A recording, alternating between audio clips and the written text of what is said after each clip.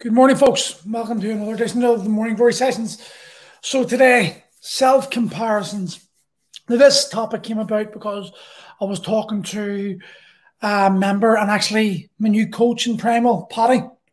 And Paddy's 49 and he was a great hurler for the same team I played for, St. Paul's. And we were having this conversation and I found Paddy was down about his training simply because he had fallen into this trap of comparing himself to the old version of himself, the guy he was when he was competing at a high level in hurling. Now listen, Paddy was a phenomenal hurler, very good, great control of the ball, understood the game. Cormac, how's it going? One of those type of guys you can read the game and was a leader on the pitch. And he's hard on himself. He's very like anyone I've ever met who's a good athlete, someone who's a good sports star and has this identity of being a certain level of having a certain level of ability. And when age starts naturally wearing away at this and the injuries that you've accumulated over God knows how many years start to actually affect your body's ability to move, and you feel those joint pains in the knees, the ankles, the hips, the wrists, the elbows, the shoulders, all the T-spine, all the usual areas. What tends to happen is we start having a conflict within our own minds because that person we've created, our own identity, our self-identity, that person that we have created and who we identify as, it's being challenged. And because it's being challenged and because we're not able to live up to this self-made expectation, we start getting down on ourselves. Now, I understand this completely. You all know about our problems. And when I grapple, even with something like Gail, like I can, if Gail gets side control of me, that means I'm on my back and she's on top. I struggle to get her off. Now, I know what I should do. It shouldn't be that hard. And if I had the ability to do it, it would be easy. I'd be able to sweep her and reverse it very easily. But because I can't, it gets me so frustrated. I literally don't have the ability, don't have the hip dexterity anymore or the strength in my glutes to actually be able to drive a 55-kilo woman off my body. And for someone who's grappled for 25 years, that's painful because for most of my 20s, in fact, all of my 20s and the vast majority of my 30s, I was Paul Murray, the MMA fighter, the MMA coach in my head. And when that ability started to be challenged, especially when I was about 33, I had my first hip replacement about 35. So when I was about 33, that's really when I started to kick in. And that's when I found my ego and my reality really clashing. When you're in your 30s, you're young, you're dumb, you've still got that level of strength inside you. You've still got that competitive edge, and you still got the ability when you're 30s. In fact, I'd say probably when you're in your early 30s, it's probably when you're at your absolute peak if you've been training for quite some time and like somewhere like MMA. But that's when I found it really hard to accept.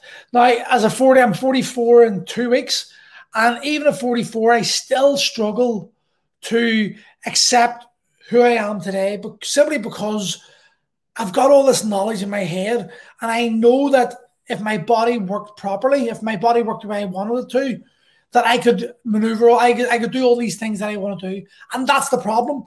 For so many guys like me, that is the problem, because the reality of the situation is we can't do those things. Yes, and I know I'm saying that if my body worked the way I would be able to do X, Y, and Z, but my body isn't working that way. And because my body isn't working that way, I can't do those things. And because I can't do because I can't do those things, I get frustrated. And that puts me off my training. And this is the problem so many guys have. Maybe it's not MMA, it could be hurling, could be football, hockey, rugby, whatever it is. Even golf or squash, doesn't matter. When you've got this idea of your head of what you should be able to do, but your body isn't letting you do those things, the conflict begins. And when the conflict begins, we as guys, especially if guys have been competitive all their lives, it becomes a fight. And we actually start fighting ourselves, which is madness when you consider it, because the person you're fighting is the same guy that would benefit from you from not fighting and just doing what you need to be done. And this is where we need to start accepting. I know 100% that if I stop lifting the weights the way I lift the weights, and I started focusing purely on the mobility, the yoga type things, maybe some steady state cardio on a daily basis, and lifted light enough weights that I know I can handle, that aren't going to cause problems, but still allow me to build some muscle, I would be in a much better position than I am today. But it's not competitive enough for me. So I always go through this stupid fight, this argument with myself of trying to push myself to find my limit. My goal is still to be able to clean and press 48 kilos for 48 reps by the time I'm 48. Now, hopefully I'll have my hip replacement in the next 6 to 12 months, and then I'll be able to start training that properly after the recovery. After the rehab, I'll be able to start training for that properly. So that goal is still in my head, and that goal is still keeping me forward. But recently, I have suffered about 3 or 4, not major injuries, but enough injuries that's been keeping me off my training for about 3 weeks. And I've only started back yesterday. So I swallowed my pride, parked the ego, and I done 20 minutes, really steady state cardio on the Airdyne. Wasn't challenging at all. It was 12 kilometers, really steady pace, just to get the legs moving, just to get myself dipped back in, because my quads have literally, like my 7-year-old daughter's got bigger quads than me right now because the atrophy that's happened because I'm unable to work them. So the bike is going to help me get that. It's going to lubricate the arthritic hip, fingers crossed, in a way that probably arthritic hip is going to be grinding, but it's not going to, that movement is going to keep the range of movement that I've got hopefully still true, so it doesn't get any worse. And then my lightweight sessions, I changed the barbell from bench pressing from a straight bar to a chambered bar, camber bar, and I dropped the load to about 65 kilo, which is nothing for me. So I was just doing loads of high reps of 65 kilo. The pull-ups, I went on the pull-up assistant machine and just done lots of volume on an assistant machine. And then I did the same with dips, done assisted dips, and I've done a seated row. Really simple, really basic bodybuilding style type training with higher reps, simply because I need to put a bit of muscle on. Andy, how's it going, mate? Because I had to put a bit of muscle on. But there's the man there, actually, and Andy, he will definitely chip in and tell me about this shit, because he's always going on at me, and he's right that I need to train differently for my body. And it's the same for so many guys out there. When you're training, I'm not talking about the guys who have been training all their lives, have looked after their bodies, are in their 40s, but have been continually going for decades. They can train the way they've been training already because they've stuck at it. But when you're talking about guys who have put on 2, 3, 4 stone muscle, Andy, you wish you had guns like me, kid. But if you're talking to guys who've put 2 or 3 stone on and they're wanting to get back into it, the reality is that 25-year-old guy you were, that is not who you are now.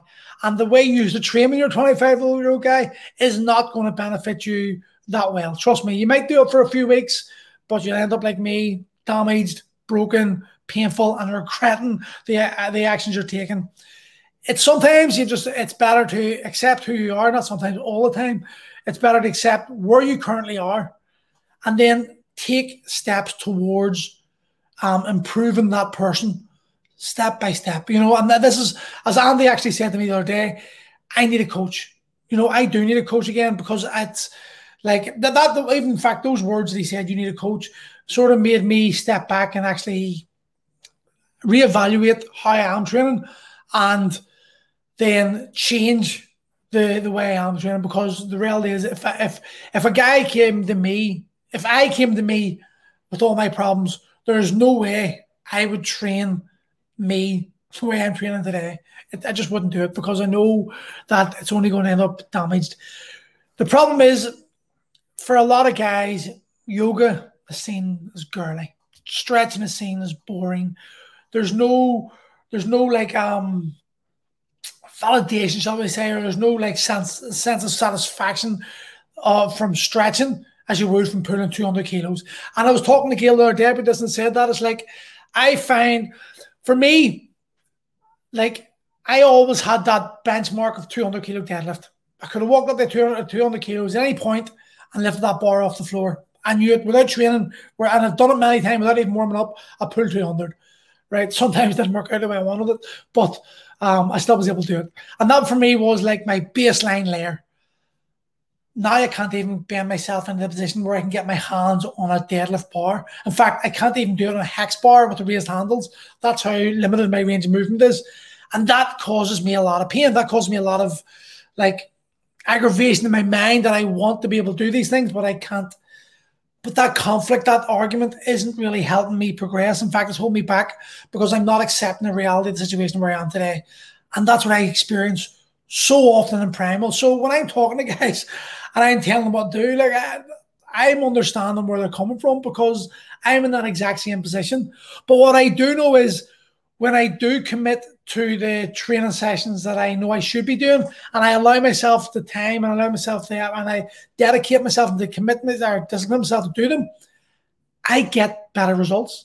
I feel better. I took 2 weeks off training completely there because of the injuries. And that weekend was the first weekend that I have had a pain level of probably about 4 to 10. I'm never on a 4 to 10. I'm usually around about 7 to 8 out of 10 on a constant basis with the hip. But because I rested and because I actually listened to my body, I was able to bring my pain levels down to 4 to 10. And what that done was it allowed me to spend time with the kids, went paddleboarding with them, just had a great weekend and had a fantastic weekend, the best weekend I've had in a long time because I wasn't in pain. So, man, when you're in your 40s, and women, when you're in your 40s and you're getting back in it, more so men, this because men do have the egos, just accepting who you are right now. Jamie, how's it going? And being willing to take the time and go through the process of allowing your body to adapt to the ever-increasing workloads. If you do that, you're going to have longevity. You're going to be able to train a lot longer without injuries, meaning you're going to start feeling better, you're going to start looking better, you're going to move better. And ultimately, it's going to result in you getting the body you want.